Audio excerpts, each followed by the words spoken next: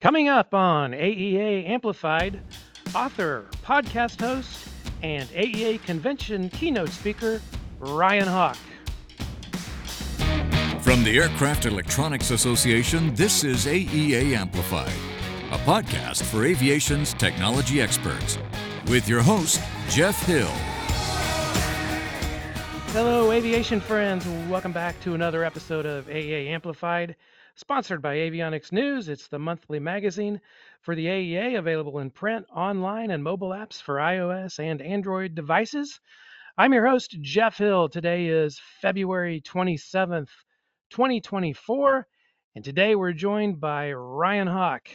He's going to give the keynote address at the AEA Convention on March the 19th in Dallas. And Ryan, thanks so much for hopping on here with us today. As our industry, we're only 3 weeks away, actually, from today is opening day of the show. Of course, it's the largest gathering of avionics professionals from all over the world and the biggest training week of the year for the avionics industry. So we're lucky enough to have you as our special guest who's going to give the keynote on opening day at the Gaylord Texan, which is actually located in Grapevine, Texas. And you certainly are no stranger to podcasting because you're the host of the Learning Leaders Show. You've produced more than 500 episodes, I believe, over the last several years. So just, if you could, tell us a little bit more about yourself, your podcast. It's now got millions of listeners in over 150 countries. And how did you get started with that? Thanks, Jeff. I'm excited to be with you guys in person in a few weeks. So appreciate the opportunity. And it's cool to be with you today to talk through this stuff. Going back, I started my podcast about 9 years ago. I had earned my MBA, and my company reimbursed me for going back to school. It took me 6 years, though. It took me a long time to earn that MBA because I was working full time. And also, I was a dad, and there's a lot that goes on with that. So I was taking one class at a time per semester. But anyway, when I got done, I felt like I was wasting money by not going back to school because my company reimbursed me for that. But I didn't love every element of the process of going back to some of the higher education elements, like you did at Ohio University, get your graduate degree. And so I thought, is there a better way? Is there a better way I could get some form of a leadership PhD program? Because I was a leader at the time at a company called LexisNexis, and I love the company, my team, but didn't love the formal elements of education. So I thought, is there a way to create my own form of a leadership PhD program? And I'd been interviewing tons of people to help fill sales roles. I was a manager and running my own team as well as helping with others when it came to hiring. I also was a big avid podcast listener, so I thought, is there a way I could use some of the skills I've developed interviewing people, as well as this medium that was not new, but definitely newer then than it is now. And maybe people would want to learn along with me, so I could publish these conversations I was having with teachers that I was getting to select instead of being told who I was the classes I needed to take. So it really started as my own form of a leadership PhD program. And that's why partially I called it the Learning Leader Show. One, because I would be learning as a student, but also my favorite managers, my favorite leaders, my favorite coaches, bosses are those who are never in this arrival state, but always becoming. And they're always working on themselves. They're learning leaders. And so that's why I named it the Learning Leader Show. And at the time, I did it just to chase my own curiosity and to learn and hopefully improve as a leader, because I was struggling like most new managers.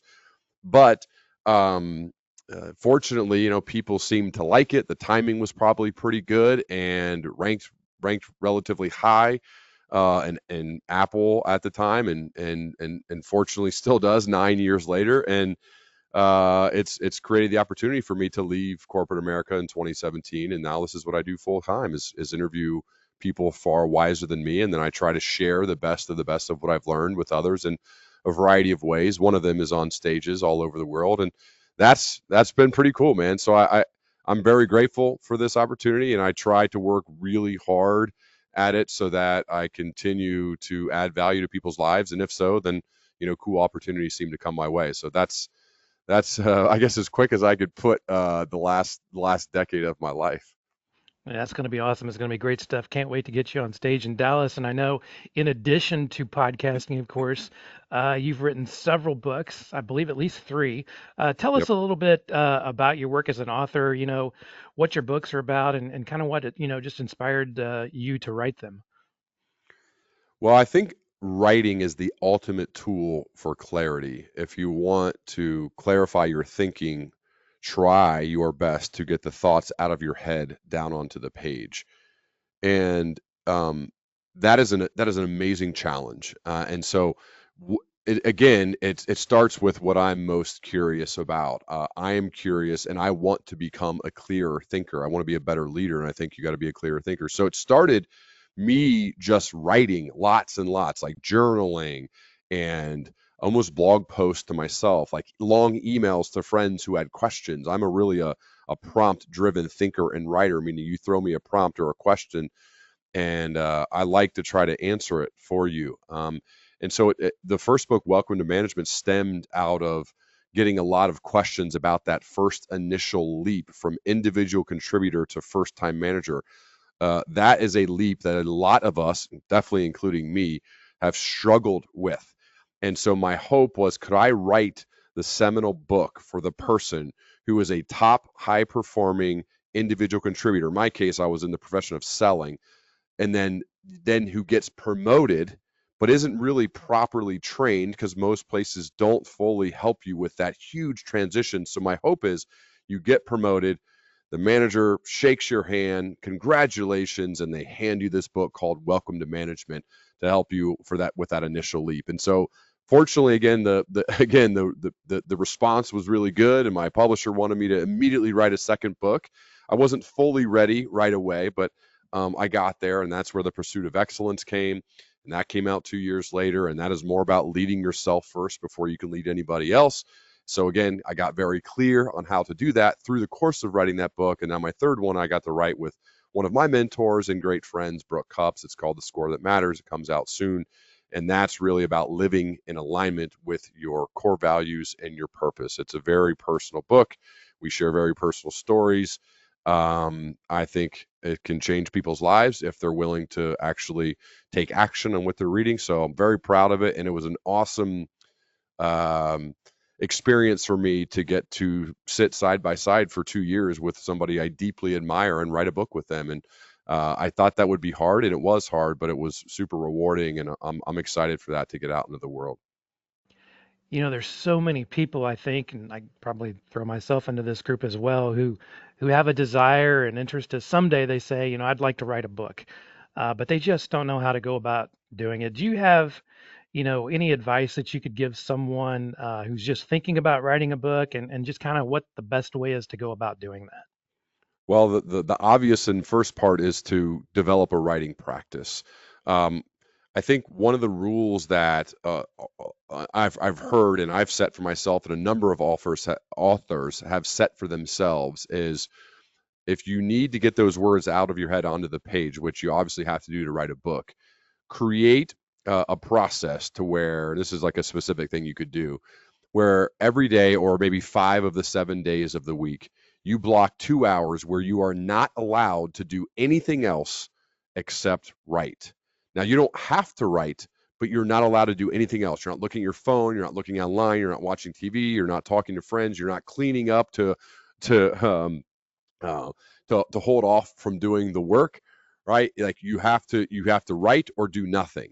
And setting rules for yourself like that could be helpful to get those words out of your head onto the page. We all procrastinate from time to time. It's that monster is inside of all of us. Tim Urban gave a great TED talk about that. You can watch it, but that's a rule you could set, because I think that's most important, because we say we want to do it, but we haven't created or formed some sort of a writing practice. So create a writing practice and do it consistently. Just get it out. Then there are far other there's so many other elements of the actually publishing industry and how you want to do it. Do you want to self-publish? Do you want to hybrid publish?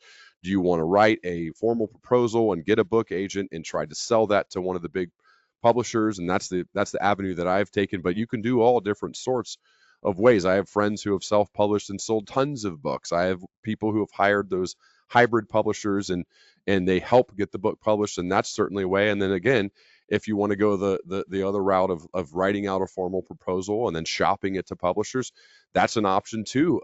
If you build up a platform a publisher would take a look at. So there's lots of elements to getting a book published, but the most important part is to get those words out of your head onto the page first and to create some sort of a writing practice so that you can get there.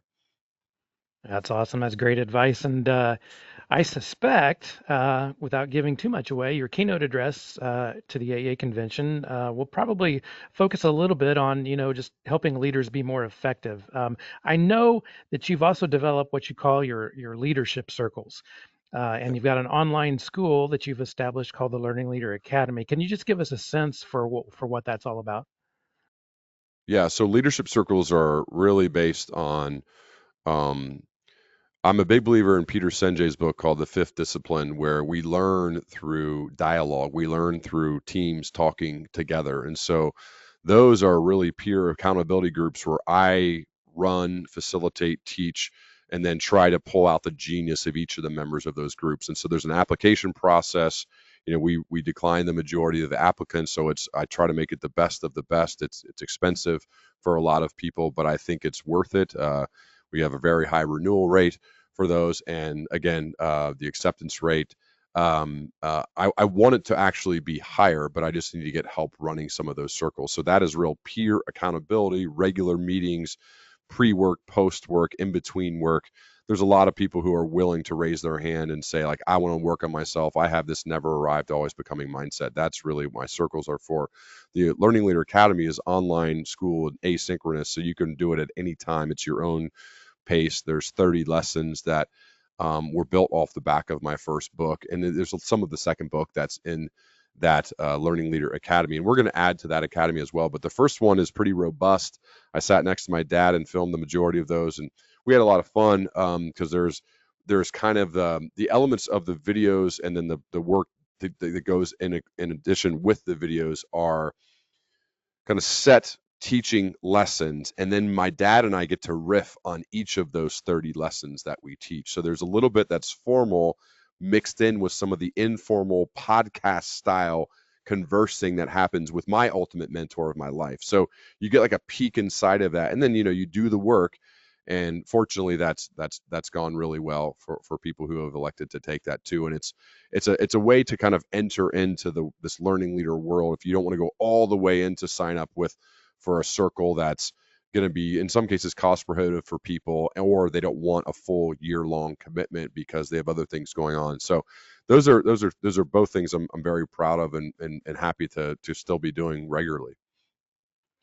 And once again, we are visiting with Ryan Hawk here on AA Amplified, sponsored by Avionics News Magazine. And Ryan, I think I've mentioned to you earlier, I'm a huge football fan, both college and professional, as so are many of our avionics professionals out there. They love sports, they love football, and you've got two brothers, and I believe your oldest brother, AJ, actually played 11 seasons in the NFL with the Packers, the Bengals, the Falcons. He's won a Super Bowl champion. And so I got a feeling you grew up in a very competitive household with two brothers. What was that like growing up with them in Centerville, Ohio? Yeah, AJ is actually my younger brother, and so 2 years younger than me. It was awesome. I mean, I'm super grateful for my parents to have fostered an environment of encouraging us to play everything and to compete, and that it was okay to fight and push and strain and work hard and be resilient. So our family upbringing was really one of, I think, very healthy competition. My parents modeled the way for what it was like, first and foremost, to have a great relationship, but also to work really hard. And I think that work ethic has been passed down to both my older and younger brother, and namely about being very consistent and showing up each day and getting after it, regardless of how good or bad you feel. It's almost more important to see how you show up on the days when you're not really feeling it. And so, yeah, I mean, I just got to go on a charity cruise with my younger brother AJ the last week. We spent one-on-one time in a small little cabin on a cruise ship. I mean, it's funny. We actually just played this game of shuffleboard. It's not really a game that guys our age probably play very much, but we'll find anything to compete at. And as we're playing this game, obviously we're brothers, and there's arguing and fighting about the score and who's winning or not. And some of the two of the older people came by and had to actually check on us, thinking that we were going to get in a fight. But we had to tell them, like, this is just what we do. It's all good fun. Like, we still, no matter what. I mean, I love him more than anything in the whole wide world. I'm amazingly proud of what he's done. He's earned every second of every bit of adulation he gets. But we still, are best friends and are going to fight over any type of competition. So, yeah, it's just cool, man. I mean, we're super lucky. We try not to take it for granted. I mean, we went to sat in the second or third row of Lambeau Field for 9 years, man. Like, that's the coolest thing there is. So, we, I'm just very proud of him, especially, and still to this day, I'd like to think, maybe besides his wife Laura, I'm his biggest fan. There you go, and definitely shows you the power of sports and instilling competition, and that carries over, of course, into the world of business. And um, you also were an athlete yourself. You played college football at Ohio University, which is where I went to school as well. So we're fellow Bobcats, and you were the quarterback there at OU in Athens, Ohio. Tell us about your experience as a college quarterback, and I guess just how being a student athlete with all those responsibilities. I don't think people are quite aware of the time commitment and the effort it takes off the field to be a Division I student athlete. How did those experiences help shape you in your professional career? A ton. I mean, time management's one of the biggest things you learn as a student athlete, because you just don't have very much of it, especially in season. But even out of season, there's still a ton of work we did: spring ball, winter workouts, waking up at 4:30, 5 o'clock in the morning to lift multiple times a week, to run, to go puke on the stairs of the convocation center where they played basketball at OU. So, yeah, I mean, I think for me, playing football was everything, because especially as a quarterback too, there's so much preparation needed to be done. You watch every rep of every practice. You're graded on every single thing you do. You're responsible for everything as the quarterback. And when things go well, you give credit to your team. When things go bad, you take ownership for it not working. And I had an up and down career, and I think that was good. It helped me learn how to deal with adversity. It learned me. I learned how to prepare. I learned how to get yelled at in front of peers, to be talked down to. To take some of that verbal abuse that happens on a football team, especially if you're the quarterback and you don't win. And so I think it just made everything else easier. Honestly, I mean, I was a sales professional for 12 years, and people get all uptight about rejection or hearing no, or going into a meeting and your boss says something negative about what you've done. And I'm like, hey, I've had to sit there and be sacked 9 times in one game against some of these All Americans. Nothing is going to be as hard as that, as taking a sack and having to get back up and look at my guys in the huddle and believe that we're gonna succeed. Nothing I've done in the business world is as hard as any of that stuff. It's certainly not as physically as hard, but not as mentally either. So, in a way, it just set me up to make everything else much easier. So, whether you go into the military, or you play sports, or you find some other source of doing something really, really hard, especially it's cool to do it with other people. I think that's a good thing. And as a dad now of kids, like, that's one of the reasons that we try to encourage any type of element of being on a team and doing hard things shoulder to shoulder with other people, and failing from time to time and having to come back from that. So we're trying to encourage, or we don't force them to do anything, but we really encourage that type of environment, whether it's in sports or something else, because I know I gained so much from going through that. It feels like it set me up post playing career to be better prepared for all of the highs and lows that happen in the world of professional selling, or just running a business like I am now. All right, Ryan, before we let you go, it's time for our lightning round and our final four questions, which are sponsored by Avionics News. And we're just simply looking for the first thing that comes to your mind, why you feel that way, for each of our final four questions. So, are you ready? Yeah, let's go. All right. Number one, who are your favorite people to follow in business, and who do you look up to? Jeez, we could be here all day. Uh,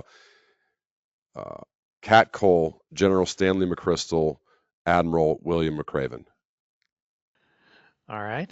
Number 2, what is your favorite pastime? Lifting weights. All right. All right. Number 3, what's something people would be surprised to know about you?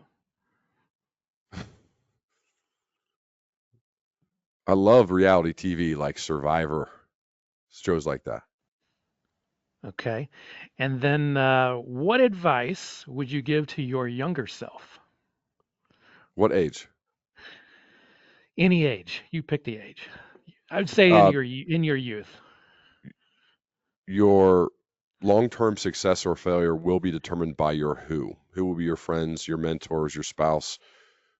Develop genuine, deep, mutually beneficial relationships earlier in your life instead of later in your life like you did. That is fantastic because that's what I try to tell my 16 and 14-year-old daughters every day. Do they listen?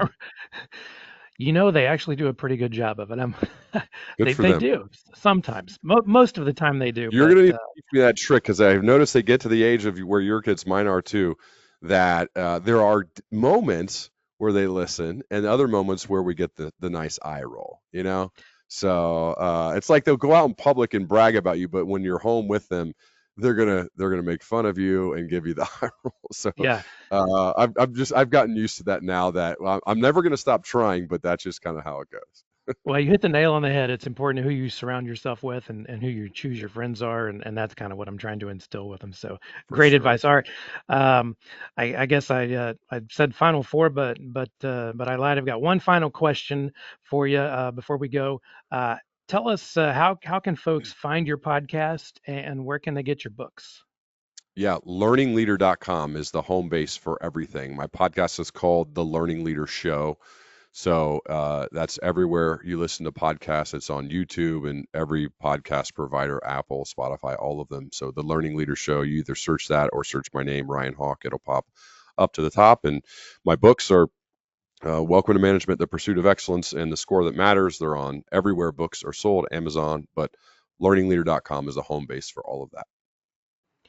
All right, very good, Ryan Hawk. We look forward to your keynote address coming up here 3 weeks from today on March the 19th at the AEA Convention in Dallas, Texas. And I do invite everyone to make sure you register in advance for the show. And you can check out the complete training schedule at aea.net/convention. If you register by this Friday, March the 1st, you'll be able to save $100 off a full attendee registration. So if you haven't done so already, go ahead and take advantage of that. And don't forget that we do have a lot of upcoming avionics training courses springing up here as we enter the spring and the summer months at AEA headquarters in Lee Summit, Missouri. And seating is limited. It's a small classroom. So check out the course schedule and enroll today to save your seat. You can find all of that out at aea.net/training. And finally, don't forget about the AEA Jobs Board. It's got lots of career opportunities available at many locations throughout the country. Explore where you might land next at aea.net/jobs. And that's going to wrap it up for today. We hope you can join us again soon for another episode of AEA Amplified, sponsored by Avionics News, the AEA's monthly magazine available in print, online, and mobile apps for iOS and Android devices. You can check it all out at avionicsnews.net. Thanks again to Ryan Hawk for being our guest today. And until next time here on AEA Amplified, for our producer engineer, Aaron Ward, this is your host, Jeff Hill, wishing you blue skies ahead. So long, everybody.